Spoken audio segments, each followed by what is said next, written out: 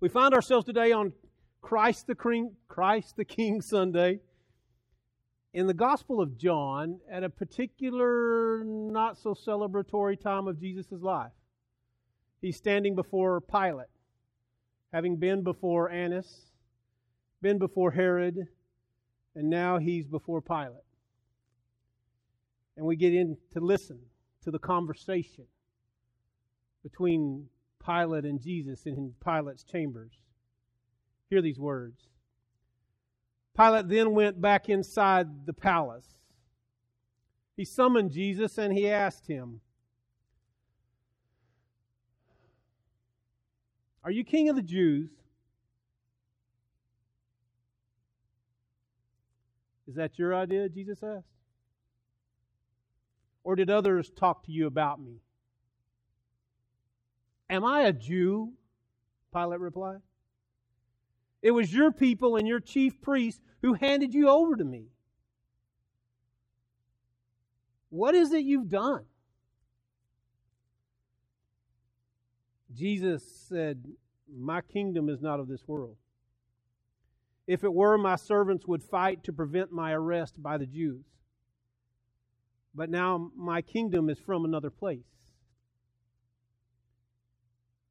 "You are a king then?" said Pilate. Jesus answered, "You're right in saying that I am a king. In fact, for this reason I was born. And for this I came into the world, to testify to the truth. Everyone on the side of the truth listens to me." This is the word of God for the people of God. Thanks be to God. Let us pray.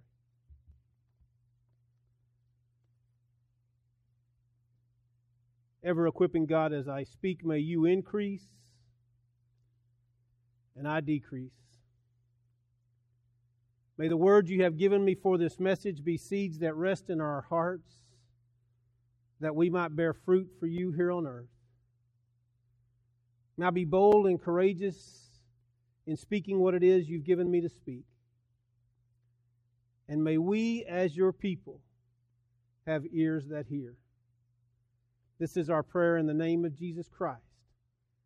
Amen.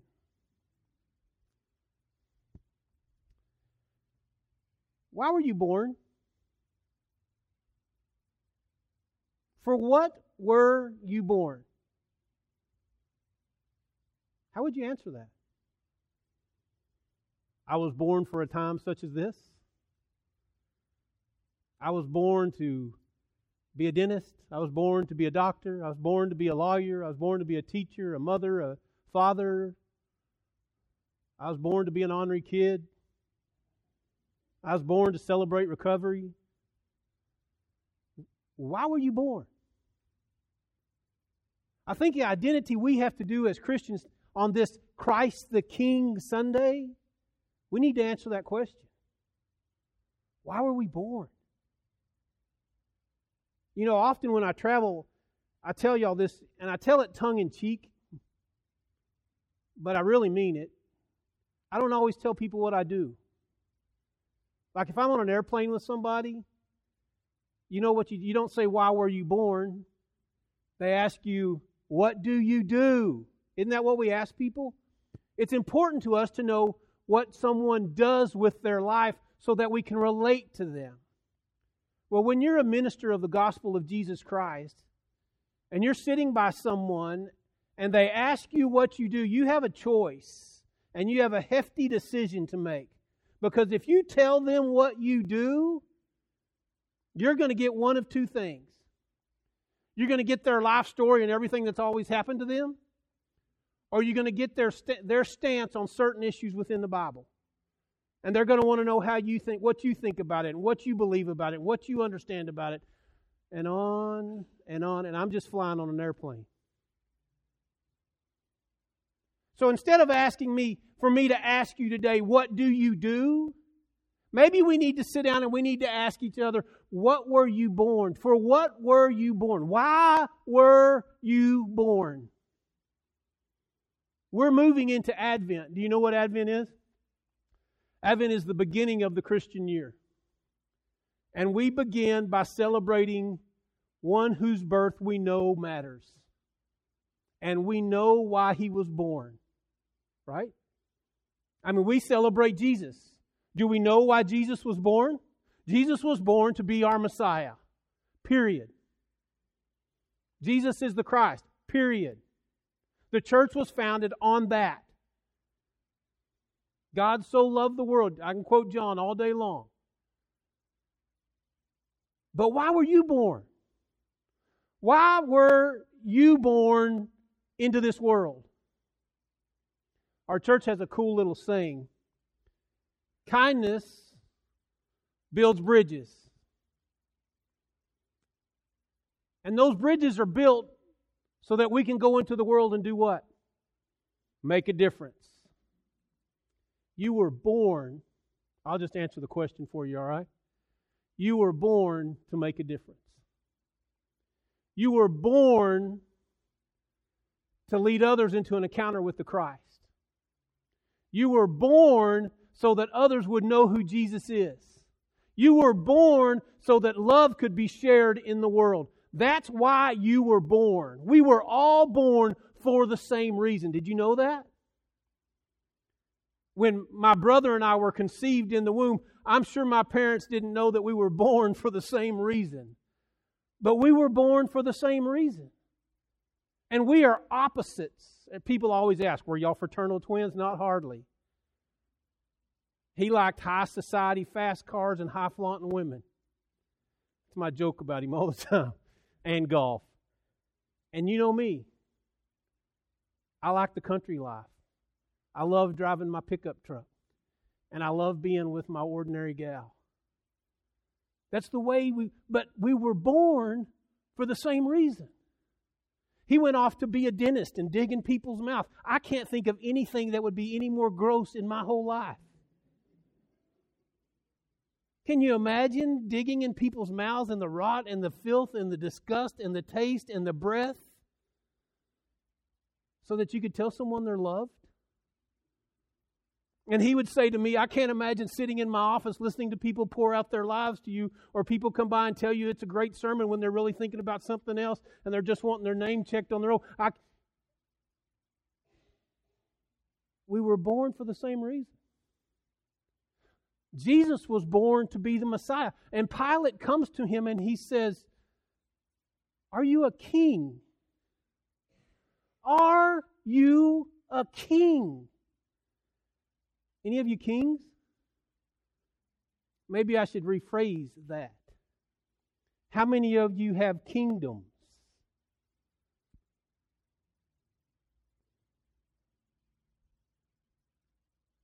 Think about it. We have our kingdoms, right? We build our kingdoms. I grew up in a family where the family name was the Kingdom. When you left the house, you didn't do anything to disgrace the kingdom. When you landed on the property, you were part of the kingdom. And we all knew who the king was. And what do we model when we grow up? We model what we grew up in. And therefore, one kingdom produces another kingdom. Maybe not as big or maybe bigger. But we build kingdoms. So let me ask you the same question Pilate asked Jesus. Are you a king? But let me even ask you even more than that. If you are a king, what is your kingdom? You see, if you know what you were born for, then you know who your king is. And if you know who your king is, then you know whose kingdom you reside in. I've often told the story that was told to me about my birth, and I've told y'all that story. I was born to carry on the loving name. My value came from the patriarchal side of my family that my brother and I would carry on the loving name. We would carry on the generations of the loving that had been handed down to us, and the kingdom would carry on. How many of us get caught up in that? I'm very proud of the loving name. I've always been proud of the loving name. But it's not my kingdom anymore. It's not my kingdom anymore. It's not why I was born. It's not what I do. It's not who I am. I wonder if we listen to Pilate question Jesus and ask that question, are you a king? What our own answer is. Have we somehow slipped out of our purpose of our birth and slipped into a role that doesn't belong to us? Have we placed ourselves as a king in a kingdom when all we've been asked to be is a servant in that kingdom?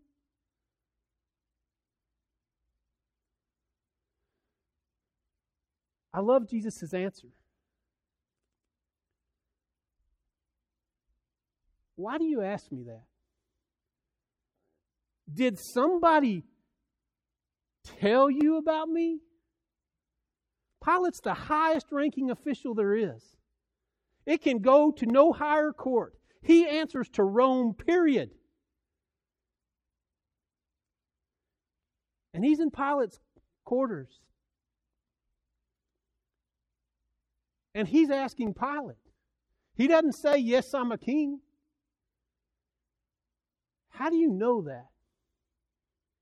How do you know that I am a king? Have others been talking about me? Did you hear that from somebody else?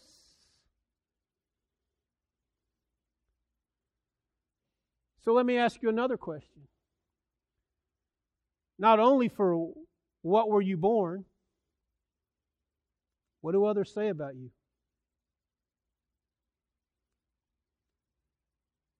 I'll tell you, it doesn't matter what others say about you. But it's important to listen what others say about you. What others say about you doesn't define who you are. Please hear me say that. What others say about you does not define who you are. But what others say about you answers the question of who you project to be. Are you a king? Pilate had heard something from somebody somewhere that suggested that Jesus was the king of the Jews. He was not the king of the Jews. But Pilate was taking whatever Pilate could do, the information that he had gathered from the community, to prosecute Jesus. Are you the king of the Jews? And Jesus' response to him is, why do you ask me that? Have you heard that from somebody else? I wonder if our own lives, if we're walking in our own lives and people begin to talk about us, do they say he's a follower of the Christ? Or do they say he's only in it to help the family name? He's only in it to build his business. She's only in it for the popularity. She's only in it for control. I can go on and on about what people say about people. What people say about you does not define you, but what people say about you is the impression you leave. And we, the people of God, have to understand our place in the kingdom. Our actions and our words should be reflecting the King and not ourselves and not what we have. I don't care if anybody ever knows that my last name is Loving. Although it's a fun name to play around with when you're a pastor, right? The Reverend Loving. I'll bet that's a fun one to live up to. I'm not always loving. Ask my friends. What they say about you doesn't define you. But what they say about you is the impression you leave. If we're going to celebrate a year of Christian faith, can we look back on that year of Christian faith and determine what we were born for? Can we identify with the one who's on trial? Can we identify with the one who's about to be crucified? Can we identify with the question that Pilate is asking Jesus, are you the king of the Jews? Because apparently in Pilate's life, he had talked to some people who said to him, this man is the king. And maybe they didn't say specifically that this man was the king, but what they said was, this man does impressive works. This man has crowds gather around him. This man has power, which would all define a king. This man has followers. This man has believers. This man has servants. This man has people who go where he goes, who gather where he is. They all define a king. This man came to town in a procession. Do you remember? It defines a king. And Pilate had heard the gossip. And he just wanted to get some information. In Pilate's mind, I'm sure he's saying, why is this man in front of me? He's been warned by his wife.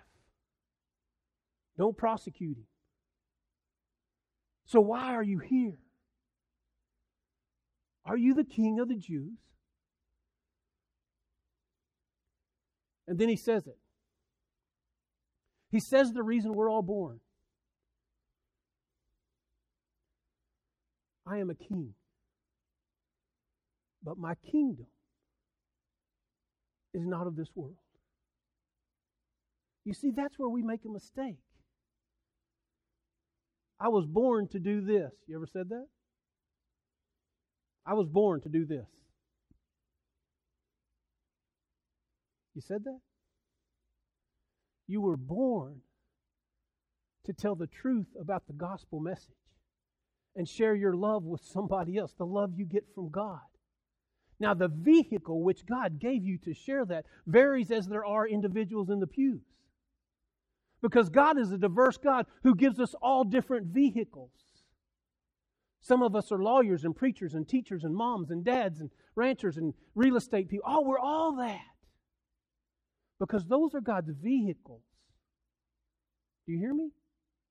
What you do does not define you. Who you are and the purpose for which you are born defines you.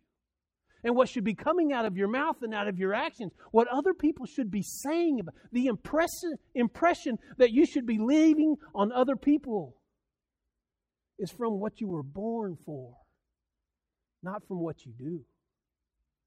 I don't care if they say you're the best dentist in town. I don't care if they say you have the nicest kids in town.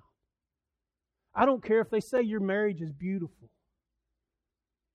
Don't you want them to say, there goes a person of God? Through that person, I encountered what real love is. There goes a man who doesn't judge me. There goes a man who loves me. Isn't that what you want people to say about you? Or do you want them to qualify you? To limit you? You see, if we live upon what we do as the definition of who we are, then we're limiting the possibilities that we were created for. We were created to love. We were created to serve a king that died for us.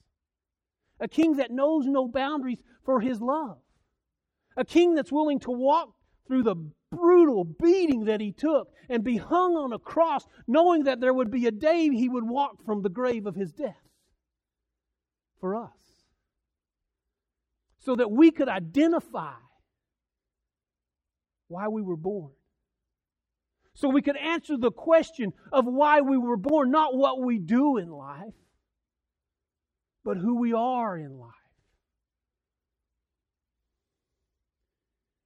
If my servants, if my kingdom were of this world, my servants would have gathered and overthrown you. He had that power, right? But I did not come here for that. My kingdom is not of this world. My kingdom is to testify to the truth. That is why I was born.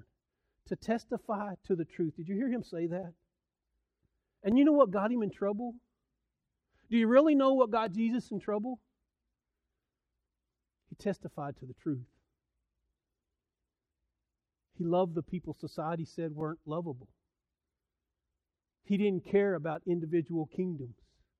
He didn't care about governmental places. He didn't care about the institutionalized church. He cared about loving people. And he understood why he was born. I wonder, folks, if we look at our lives at the ending of a year, you know, we usually get together and pop champagne and play some certain song and celebrate and watch the ball drop. And we celebrate a new year. That's today in the church. But I'm wondering if maybe we should just reflect a minute about if we've lived in to the truth. If we've lived about being servants unto the kingdom to which we were born. Does our life reflect what we were born into? Why we were born? Or does our life reflect what we do? Jesus is on trial. The highest trial he can be in. His life is in the hands of this man. And the people are crying out to release what one of the scholars called nowadays a terrorist, Barabbas. And they're crying out to crucify this man who understands what he was born for.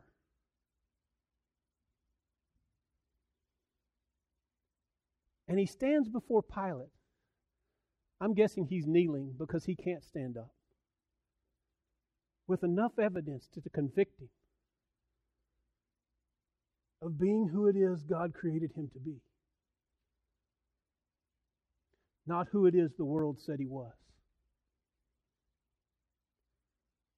I wonder, as we begin to make a journey back to the manger, as we reflect on a Christian year that's gone by us,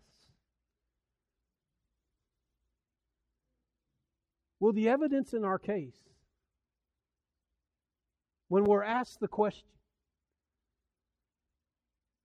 why were you born? Will there be enough evidence to convict us? To know that we were servants of the King? Will the evidence say we served our own kingdom?